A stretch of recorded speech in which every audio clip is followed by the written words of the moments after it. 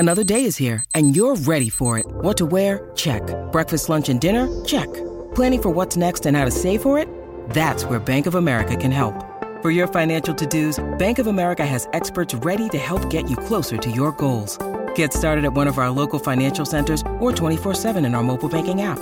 Find a location near you at bankofamerica.com/talktous. What would you like the power to do?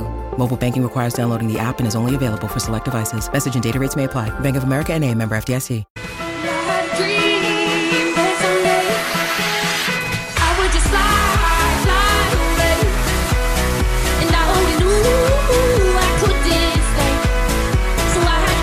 David Taggart and Cam Luke are right around Australia, and the good news is for everyone right around the nation on 0499 736 736. It's time for the six-timer to shine up the Zamels necklace and drop his best. On trackside, the Mountain Yard. All right, as I said, Let's do it. We'll start off at Wangaratta. I've got two at each venue, and I've taken a Yankee as well. So race 8, number 2, Le Messager, looks to be going good with a nice solid win fresh. Hits the mile third up here, where he won his maiden last prep third up over a mile. In race 9, I still think number 1 Irish Butterfly can win, stepping up to 2,000 here for the first time this prep. Has run some good races in much better company. So I'm with Irish Butterfly in the 9th in that 2,000 metre race. I know there's money for the Cuffs Grange and the 4 Cabulo, which is not much between it. I think Irish Butterfly can outstay him. Race 9, number 1. And let's go to Tamworth. Let's go race 4. I've had something on number 3, Dimensions. It was good first up, and we'll have to be tough to beat here as he strips footer for that run. Draws perfect to bounce on the bunny.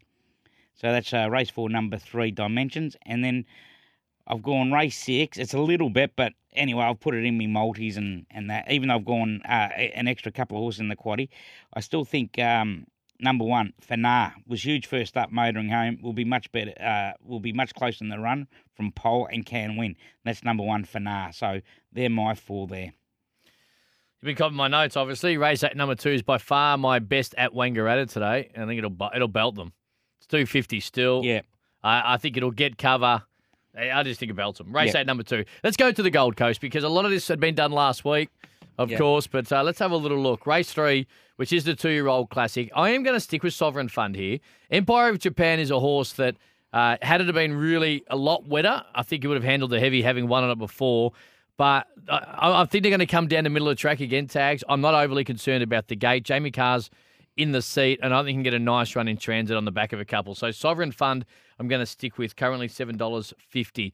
In the 3-year-old Guineas, I am going to go with I'm going to go with Russian Conquest. Halloyam had a small play. They'll be part of the same race multis, but I'm going to stay with Russian Conquest, and the upgrade today to a soft 5 and the announcement of it makes me feel very comfortable. I obviously made it my best of the day that day at Gosford when it only just got beat. I think we had 2 best of the days go at each other.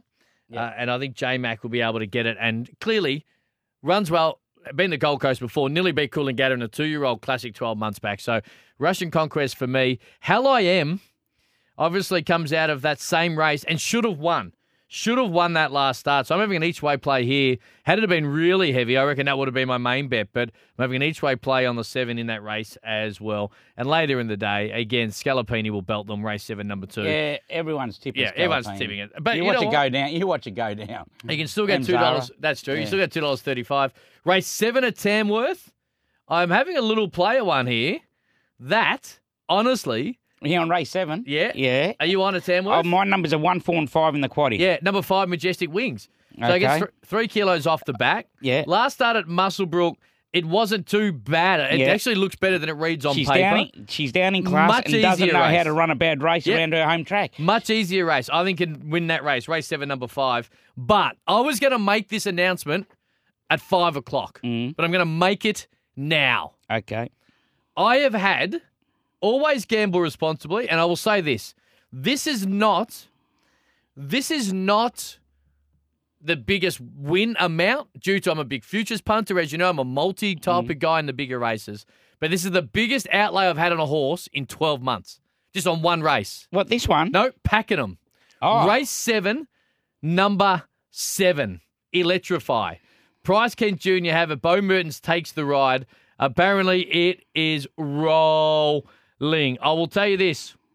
This race ain't much chop. It's going to be at 8:45 tonight. It's a BM58. It's a 58.